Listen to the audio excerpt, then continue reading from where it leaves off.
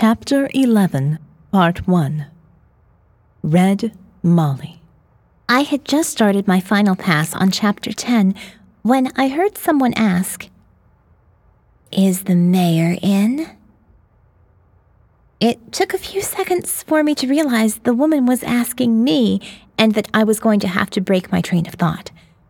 I looked up from my laptop and noticed, first, the oversized sweatshirt of the bright, obnoxious color you only see on construction workers or on people from the 1980s. It was so bright my eyes had to get used to it before I could clearly see the person wearing it. I'd never seen her before, which was really not a surprise. She stood there on the fake front lawn of the mayor's house looking like Veruca Salt after snatching some weird gum in Wonka's candy factory, or like a 4-year-old forced to wear her dad's shirt because she got ice cream all over her bib overalls. Not that I know anything about that, you understand. I shook my head, eager to get that image out of my head and back to my journal before I lost a thought. I pointed to the hanging sign on the oak front door under the one reading open door policy. It read closed. "Damn," she responded, but did not leave. "Know when he'll be back?" I lost that thought. Resigned to taking a break, I tried to figure out what was to do about Dayglow girlfriend hanging out in my shady spot. Her look of disappointment seemed significant. Not, "Darn, I forgot to TiVo Vampire Diaries" disappointed, but more, "Damn, I really need a laxative and the pharmacy's closed." I pressed a little bit to see what she needed. She said she only wanted to talk to the mayor. He could help her, she declared with forced confidence. I leaned on her assumption that I was associated with the mayor to see if I could help. "Is there anyone else in the manager's office who could help?" I asked. She shook her head and sneered like I was tech support asking if she turned her phone off and on again to solve her problem. It wasn't an intentional thing or an insult to me. I got the impression that she was so wrapped up in her drama that she wasn't really seeing me at all. I understood why going to the management wasn't the best option. The mayor was elected by the residents, well, maybe a dozen or so of them who voted, to represent the needs of the residents to the management. "I understand," I told her. "If you'd like, I'll write him a note you were here." With this, her mind seemed to finally catch up with her actions, and she stopped to consider me for a moment. She looked tired, distracted, and perhaps a little scared. The look on her face suggested she was trying to decide if I was worth the risk talking to. She seemed to desperately need it. Not having a hound in that hunt, I didn't push any further. I waited for her and tried to keep a pleasant smile and neutral expression. This woman is maybe my age, a head shorter with a little more mileage on her face showing up as a few lines on her face that I see in chronic club hoppers or single moms. If the clothes she wore weren't just picked up from the swap meet, I imagined she'd lost a lot of weight. Even her leggings were loose. Her dyed red hair had faded and was growing out into blonde at the roots. Despite how it sounds, it wasn't a bad look for her. A lot of women were already reverting to their natural colors and accepting the faces and shapes God gave them. It was refreshing to see, to be honest. "Jill," I finally offered with a hand outstretched. "Molly," she finally replied and took my hand a second later. She also took a seat on the porch stairs next to me, and the sweatshirt collapsed around her like rolls of blankets. Her next move was to try and pull a non-existent pack of cigarettes out of an invisible breast pocket, a habit she tried to gracefully turn into a check for something else in the non-existent pockets of her leggings. Nervous gestures, heavy exhales. She was guilty of something or very scared. She smelled like the perfumed soap we get for the showers. She began to nervously inspect her fingernails, cutting bits of what appeared to be scabs from underneath. "You okay?" "I think the mayor's upstairs with the managers." She asked the question, trying to make it sound like a joke, but hoping the answer was not. "You don't happen to have a cigarette on you, do you?" I shook my head. Molly folded her hands in her lap and leaned forward like she was cold. That was her body throwing a fit for lack of nicotine. According to David, there were still enough contraband smokes in the warehouse to keep people hooked and drive up the barter prices to include manual labor or other favors from those without the means to trade away their belongings. Along with the moonshine and prescription drug racket, it's another ingredient in the gunpowder we're making inside this place, I guess. While I worked out a way to suspend my last journal entry and focus on Molly, she asked, "You ever do something you never thought you'd do for something really meaningless?" So much for small talk. In the back of my head, I pictured a scene from a Bob Dylan song playing out.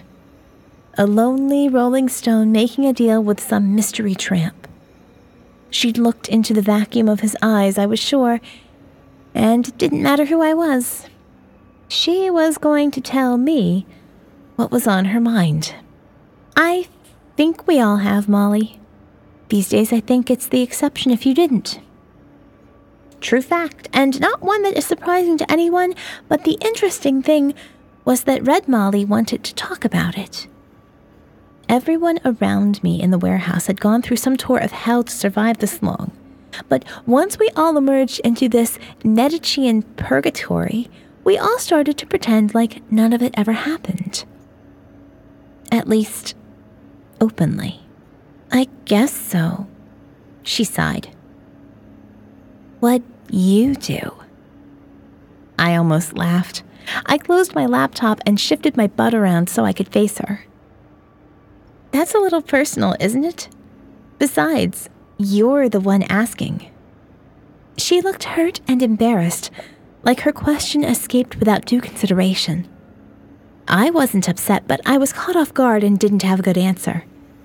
After letting her hang there for a moment, I added, "It's okay. I just don't like thinking about the outside." "So, you trying to bum a smoke off the mayor, or what?" I tried that one with a smile. No effect. "Do you know Hank?" she asked, dropping the name to a whisper. "The pimp?" "Oh, yes. I knew of Hank the pimp. Not really a pimp in the classic Huggy Bear style with the big fur coats and purple silk suits, but nicknamed for his reputation in Wishwell for tricking out redneck trucks and fixing up crappy abandoned houses. Also, selling drugs, contraband, and he certainly represented that mystery tramp with vacuous eyes. I replied I had, mentioning he once tried to sell me a stack of old magazines for 2 breakfast meal coupons. I left out seeing him near the women's showers and creeping around the stockroom stairwells where I'm told he pimps his wares. Not a nice person, I'm told.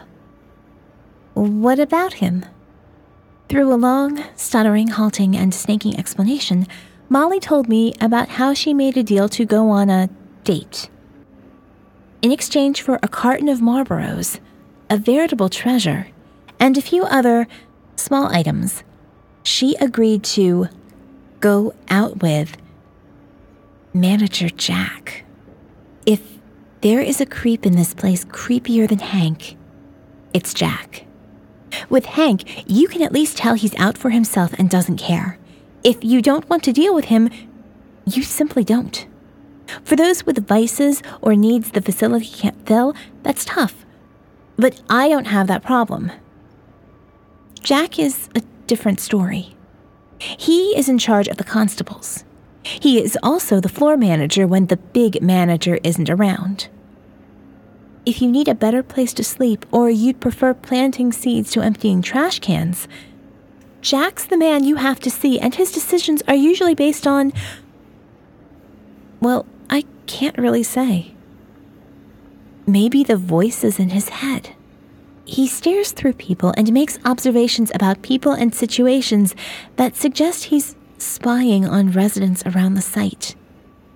He's not loud or violent like Jeb, but he has two things that make life difficult for people like me: power and perversions. Jack is a scary guy. He has never shown emotion in my experience, even when it came time to shut the gates and strand people outside. I remember that day, seeing him with his hand on the kill switch, staring down at the frothy pink smear oozing up under the door. Like every other situation, he confirmed the task was complete, the conversation over, and he walked away to let others clean up the mess. There's also something unnatural between Manager Jack and the office secretary, Ruby. Ruby is this flighty middle-aged bucket of neuroses who I guess Jack sees as an easy and willing outlet for his desires. Krantz once asked Ruby why she brought 2 outfits to work with her, knowing it's because Jack likes to start off the proceedings by literally tearing Ruby's clothes off, leaving her in a girdle and support hose. Ruby swears it's because she's clumsy with coffee. For his own weird reasons, Krantz keeps one of Ruby's torn rayon blouses in the constable station near the Down Under.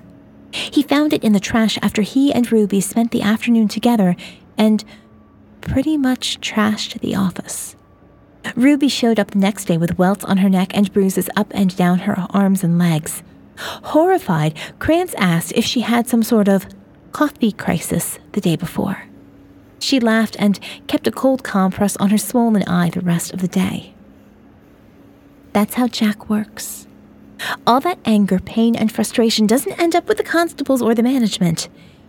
It ends up on Ruby or whatever meat puppet Hank sends his way. So you can understand why I was concerned that Molly would agree to date Jack for whatever reason.